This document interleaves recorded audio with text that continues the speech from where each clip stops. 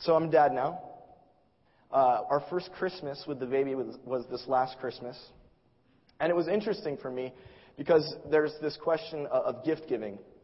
And those of you who have children know how important this is to get just the right things for your children so that they still love you on Christmas morning. Well, in our house, our daughter doesn't have any language or thoughts or concepts. So I was really surprised to find out that it was really important to get her all of the right clothes, all of the right toys. I was kind of shocked, frankly. But it's true. It's very true. Even at the tender age of 4 months, it is incredibly important that baby is excited. I thought, and this is apparently wrong, I thought you could just, sort of wad up a piece of newspaper and throw it at the baby, and then she would be happy. Because that's kind of what I do when I'm taking care of her. But nope. That's not right. You actually have to provide real gifts. Then, on Friday, I was at a Knott's Berry Farm with the youth group, and I was made aware of this television show. And I wanted to know if any of you, it's called 19 and Counting. Emily knows. You've seen it. Okay. Apparently, this show, it's a reality TV show, and it's this couple. Where are they from? She doesn't know. The Midwest or the South is my guess. Definitely not Orange County. This couple, they have 19 children. And counting. Yeah. They say that according to the scriptures, every child is a blessing. And why would you refuse God's blessings? I think that's fair. That makes sense to me. And if you're a student of history, I wish my dad were here so he could correct me. Apparently, the Puritans in Massachusetts Bay Colony, they were very intent on having many, many children. And if I recall correctly from junior high history class, the first mayor or governor of Massachusetts Bay Colony had 24 kids. Yeah, 24. 3 wives. Not at the same time, in succession. I think that's a true fact. If you have the Google machine, you're going to need to check me on that one. But I think that's a true fact. So I got to thinking after learning about this show, this couple, they have 19 kids. And I was thinking, man, Christmas must be insane. I mean, I hope this guy's an investment banker, because there is no other way you could possibly do well by your kids, right? How do their kids even love them? I'm an only child. Okay? I had very high expectations on Christmas morning.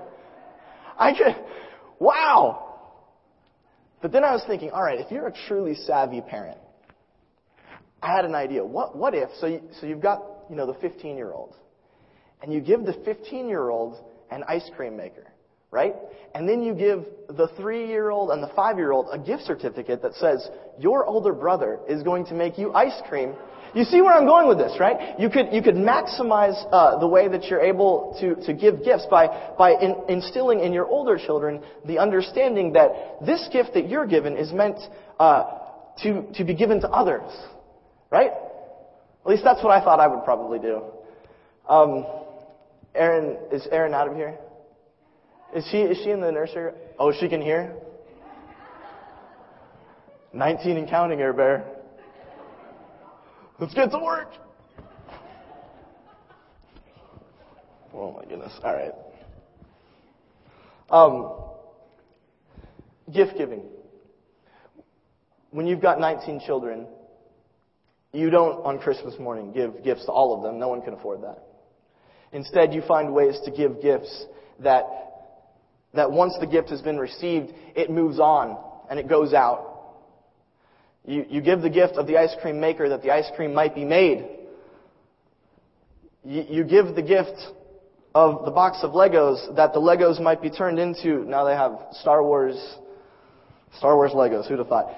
Star Wars Legos, the Model X-Wing can be given to the younger sibling. We give gifts so that the gifts can be passed on. If you have a note sheet, you do.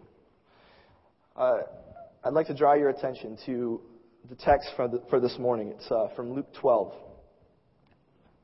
It says Luke 12:36 at the top, but apparently it's actually Luke 35. I wasn't sure where I was going to start. It was insane. All right. This is the NRSV version. If you have your Pew Bibles, it's going to be the New King James. Very similar. I just like the way that the NRSV has translated some of the idioms in this text, especially this first verse. So let's read together. This is Jesus. He's giving these sermons, and the way Luke runs his narrative, the way he narrates the audiences is very strange. It's hard to tell who Jesus is talking to. So at the beginning of chapter 12, there's thousands of people. And then around verse 12, verse 13, Jesus starts talking to his disciples. So the image that we have in our head is there's this inner circle, the disciples, and then beyond them are the thousands that have gathered to hear Jesus teaching. And so in the middle of this discourse, Jesus says this, "Be dressed for action and have your lamps lit. Be like those who are waiting for their master to return from the wedding banquet, so that they may open the door for him as soon as he comes and knocks.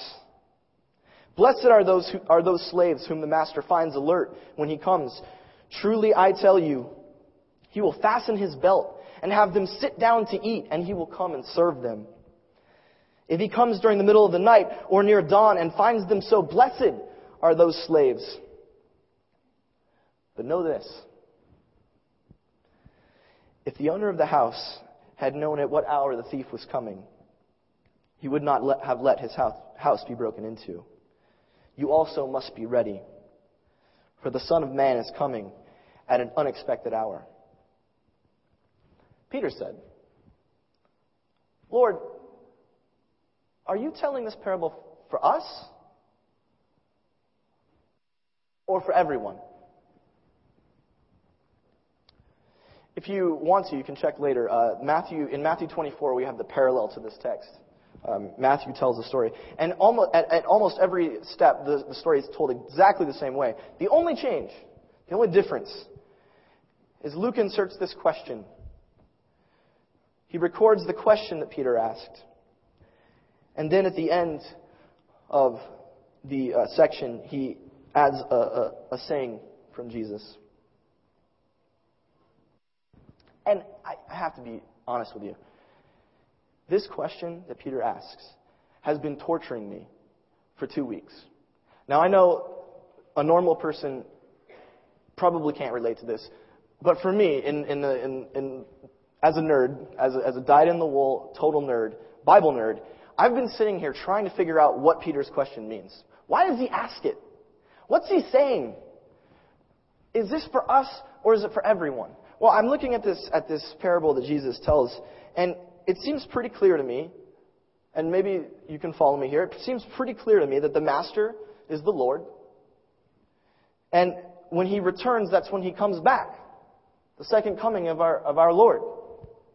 And so he's telling people to be ready.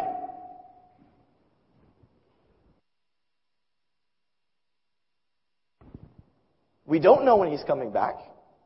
If we did, we could just sort of do whatever we wanted, and then right before he gets here, sort of put everything in order, right?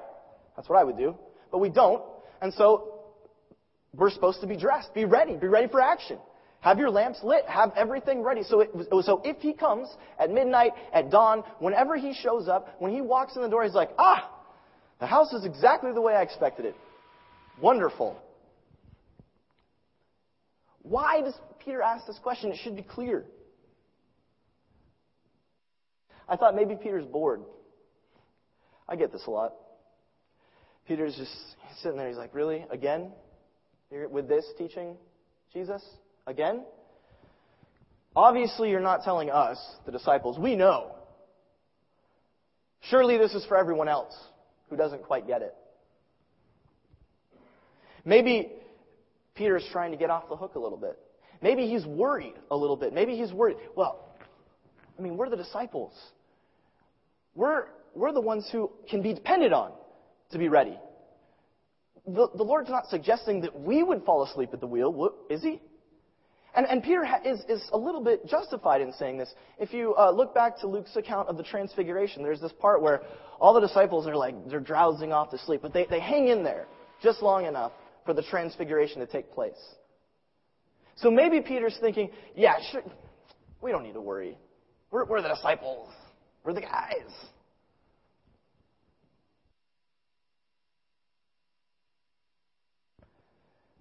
if that's the case, I think Luke, the way Luke tells the story, indicates that Peter is wrong. He shouldn't be getting off the hook. Maybe there's an allusion to the fact that Judas is one of the disciples and he's going to betray the Lord. Moreover, at Gethsemane, all the disciples fall asleep in Jesus' hour of need.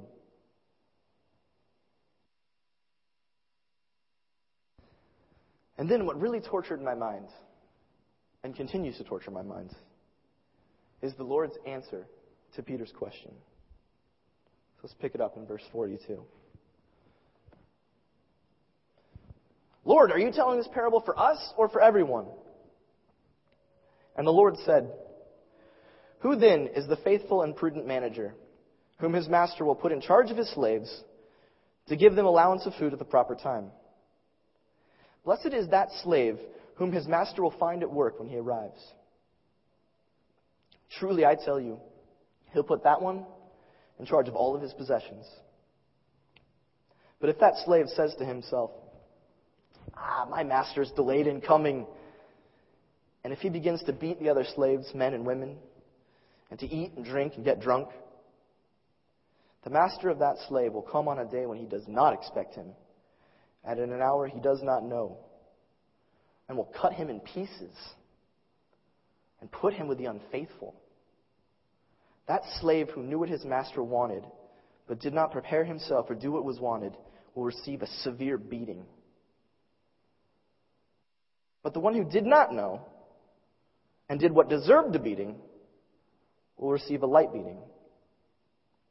From everyone to whom much has been given, much will be required. And from one to whom much has been entrusted, even more will be demanded.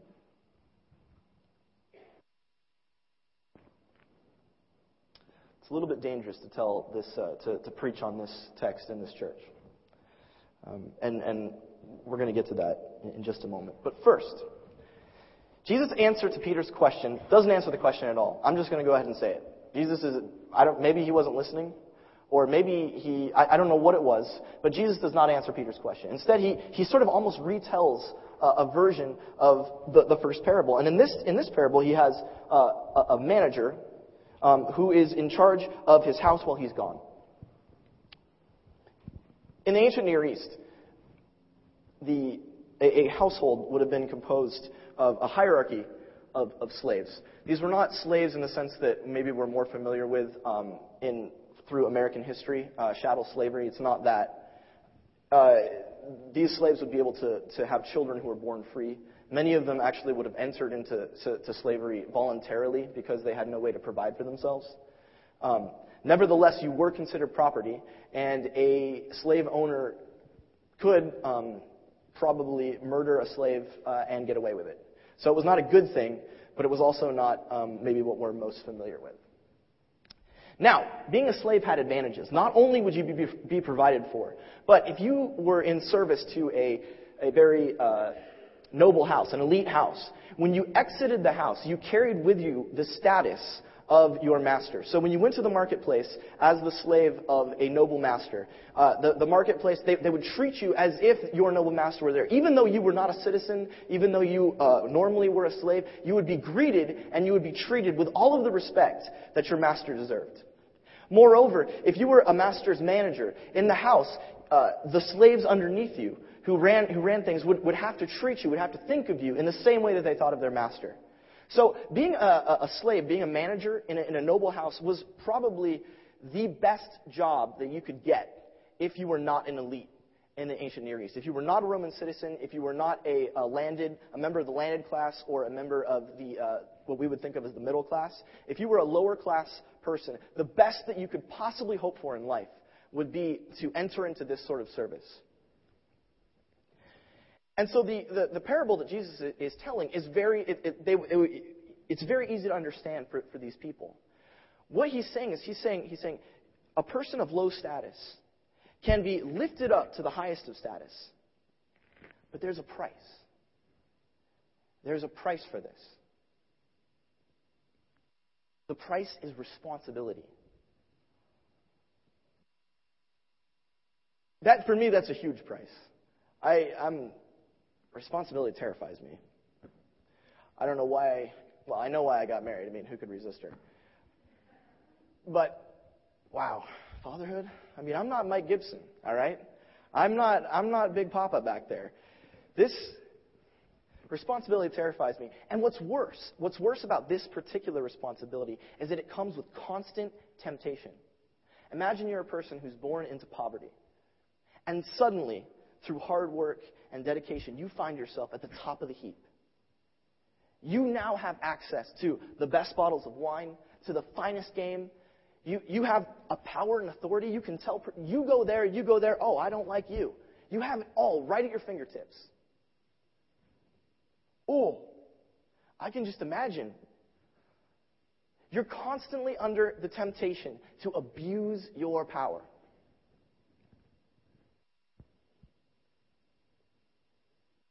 The master gives you this responsibility because he has a goal. He wants you to tend the kingdom, tend his house, expand it, continue the operations, make sure that everything is running smoothly, precisely the way he wants it.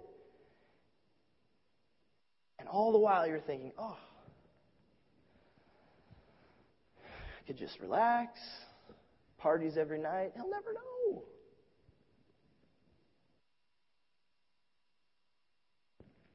And so there's three possibilities. Possibility one is you maintain. You do the right thing. You take care of the house. You send the servants on their tasks. You expand the business. The master comes back. The place is clean. It's perfect. And what happens? The master rewards you greatly. He says, you've done well in this. Now you will do well in all of what I have. Not just this house, but many lands. I will put you in charge. We might, in our ear, hear the story of Joseph from the Old Testament, where one man is given the reins to an entire kingdom because of his faithfulness. The other possibility, the Judas possibility, the, dare I say, the Peter possibility. We're given great responsibility. Temptation is too great. The need for power, the need for all the lusts that money can buy, overcomes the one who's been given much. And he lives in revelry. And of course, who could have seen it coming? The Lord returns at just that time, catches him in the act, and beats him severely. There's a third possibility. The master is headed out the door. He looks back and he's like, you, take care of stuff while I'm gone. I tend the horses. I don't know anything about business. Of course he's going to do a terrible job. He doesn't have the knowledge. Well, when everything falls apart, the master comes back. He looks at him, I should never have left you in charge. A light beating.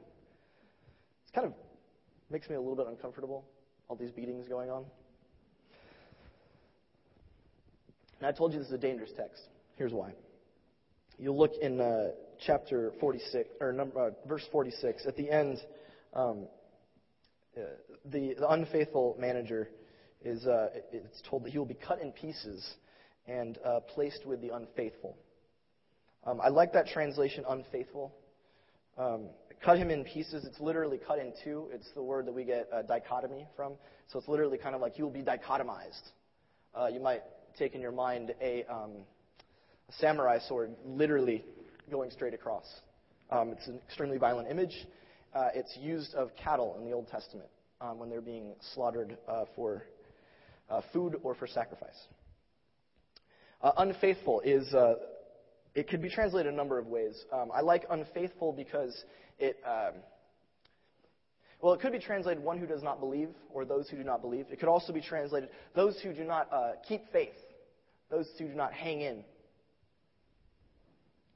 For those of us who are used to reading the Scriptures and thinking always in terms of heaven and hell, it can sound a lot like someone who's been given a lot of responsibility in the church. When they fail, they could be cast into hell. It could sound like that. And I have to be honest with you, there's nothing in this text, there's nothing in the context of this text, there's nothing in the context of Luke that militates against that reading. It is perfectly possible, and a number of people do read this to say that someone who has been entrusted with great authority and who fails will be cast into hell. I think we have good reason to reject that reading. And the reason is not in this text per se, although it is strange that it goes from dichotomize to severe beating in the next verse. So it's difficult to say what exactly is being, maybe Jesus is being hyperbolic. But I wanted to bring this up because I wanted us to think about the way that we interpret. And I wanted us to remember that when we're faced with difficult sayings, especially in the New Testament, it is imperative that we always stretch back to Israel. We always stretch our minds back to God's first son, Israel, and the way God and Israel interacted. What I want to suggest to you is that, in a way, this story can be read as a retelling of Israel's story. Israel was given everything: prosperity, authority, power. Israel had it all. And Israel fell apart. Israel had every advantage, was the steward of stewards, and cast everything aside. And the master looked at that and said, "No, you must be punished." And the master did horrible things to Israel. Israel suffered very deeply for her sins. But God's faithful love never left His child. Today, the fact that Israel is a nation state is mind-boggling. Every time Israel has faced disintegration and destruction, God has brought her back and kept her whole. Because God's love does not fail the way our love fails. Imprudent managers will be severely beaten, but they will be raised back up in love.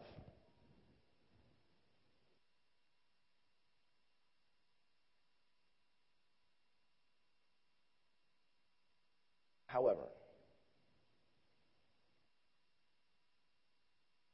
our responsibility is great.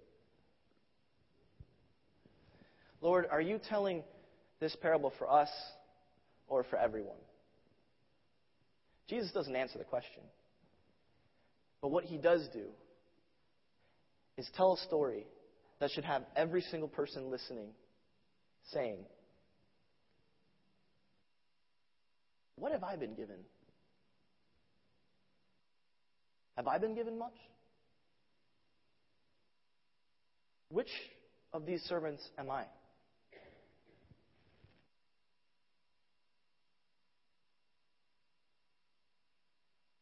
When I was in college,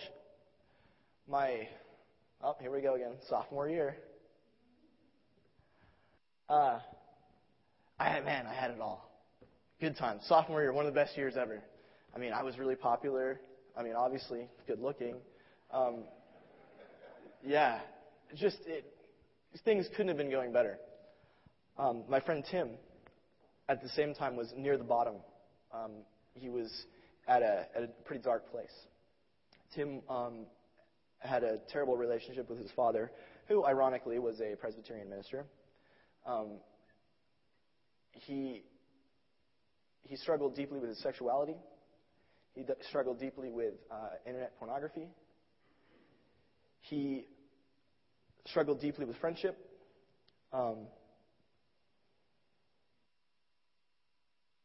And I recall coming out of a building one day. It was at night. I had just done a Bible study at a small group that I led. And he was standing there, and we began talking. And, he asked me how I'm doing. And I'm like, "Oh, man, things are great. I love being in school. I love my parents are really far away. I don't have to deal with them. It's awesome. At the same time, I go to a school where they do my laundry for me. This is pretty much as good as it gets. This is wonderful." And he looks at me, and he says, "To whom much is given, much is required." And to this day, it haunts me. I mean, Tim had it hard. Really hard.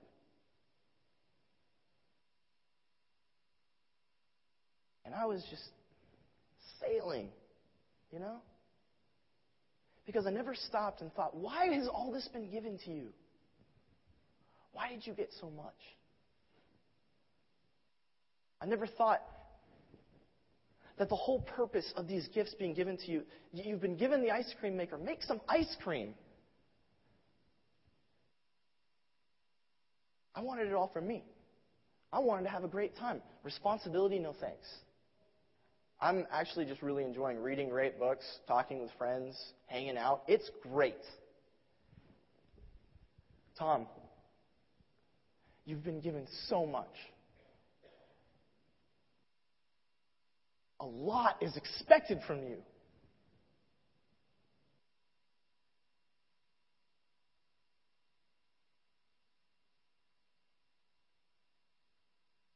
I'm 31 years old. A lot is expected. And I know that God will never give up on me. But He expects good work. I've not been given a lot of money. So that's probably not where God's expecting much work from me. But I have a lot of that book learning. How am I using it? Am I a resource for this kingdom, this church?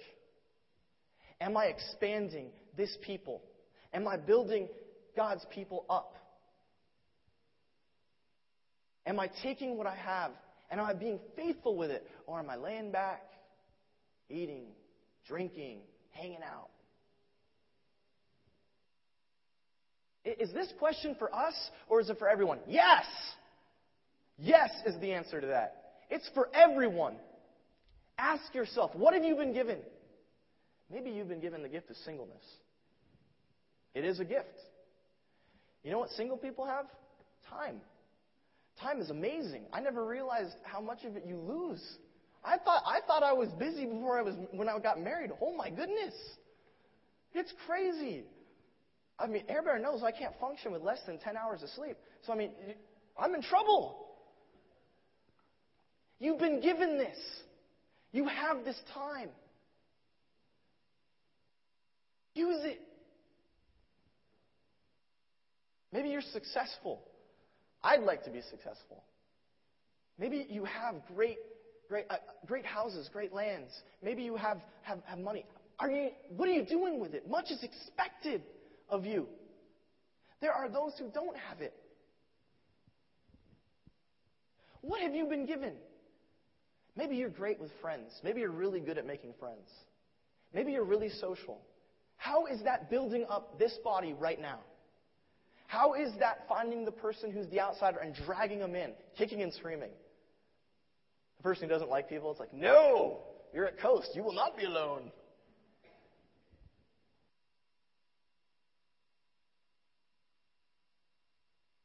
Brothers and sisters, we have been given much. We find out later in the New Testament the Holy Spirit bestows gifts on every single one of us. Maybe your gift is, I don't know, Kevin, video editing. And maybe the youth group needs a lot of video editing done. Just spitballing. Maybe you're an artist, Brent. What have you been given? You've been given so much. When I was thinking about this section, I even thought we have such a tradition here of people in the military. Consider what a gift you have. You have been entrusted, literally, with the ability to take life. You have been entrusted with the ability to kill, the highest responsibility. And now much is being asked of you. To exercise your power with responsibility and grace. To build up and not to destroy.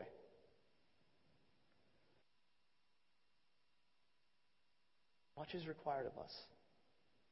We have the gifts to build each other up, to strengthen this church, to expand our reach for the kingdom of God, and to show the world what it looks like when we don't just sit back, easy time, fun, happy. And instead we say, no, I got this ice cream maker to make ice cream. I've been given much. Much is required.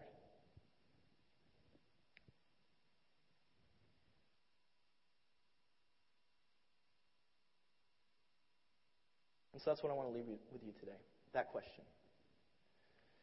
I think that at every point in everyone's life, this is my personal reading of this parable, that everyone goes through each of these stages of prudent and imprudent managering, if that's a word. I think it's interesting that Peter is the one who asks the question. Peter, who, you are the Messiah, the Son of God, one moment, and then get behind me, Satan, in the next. The one who experiences the transfiguration and immediately tries to make it last forever. The one who denies the Lord 3 times. And yet, in Acts, also written by Luke, in Acts he becomes this incredible force for the gospel, bringing the gospel to the Gentiles, changing the world. Interesting that he's the one who asks, is it me or everyone? You, Peter. You who have been an unfaithful manager. You whom I have cut up and have built back up and have been entrusted with the keys of the kingdom. You, Peter, who often didn't know what was expected of you, and so I had to rebuke you because you didn't know what you were talking about. You, Peter, who have taken the gospel to the Gentiles. You, Peter, who have freed them from the law. You, Peter, who have done well, and as Christian tradition has it, was crucified upside down for his faith. You, Peter, were given much, and much was asked of you.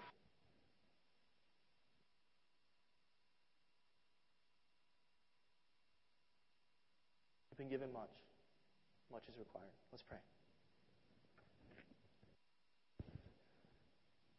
Heavenly Father, we thank you that you are the God of Israel, that you are the God who asks much and who punishes and who trains, but at the same time who builds up, who revives, who lavishes mercy, whose love never gives up.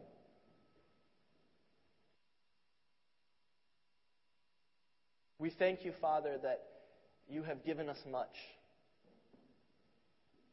that you have lavished your blessings on us, that you have poured out good things on your people. God, we ask that you will kindle within us a desire, a need, a passion for taking the gifts that you give us and spreading them around, building up your church, encouraging your people, increasing holiness, sending out your gospel to those who do not know it, who do not know that you love them and have loved them in your Son. God, send your Spirit into our hearts. Fill us with a confidence to know that you have given us what we need to be faithful to your calling. That you will always be there to push us forward. That we, like Peter, will fail, but we, like Peter, will rise.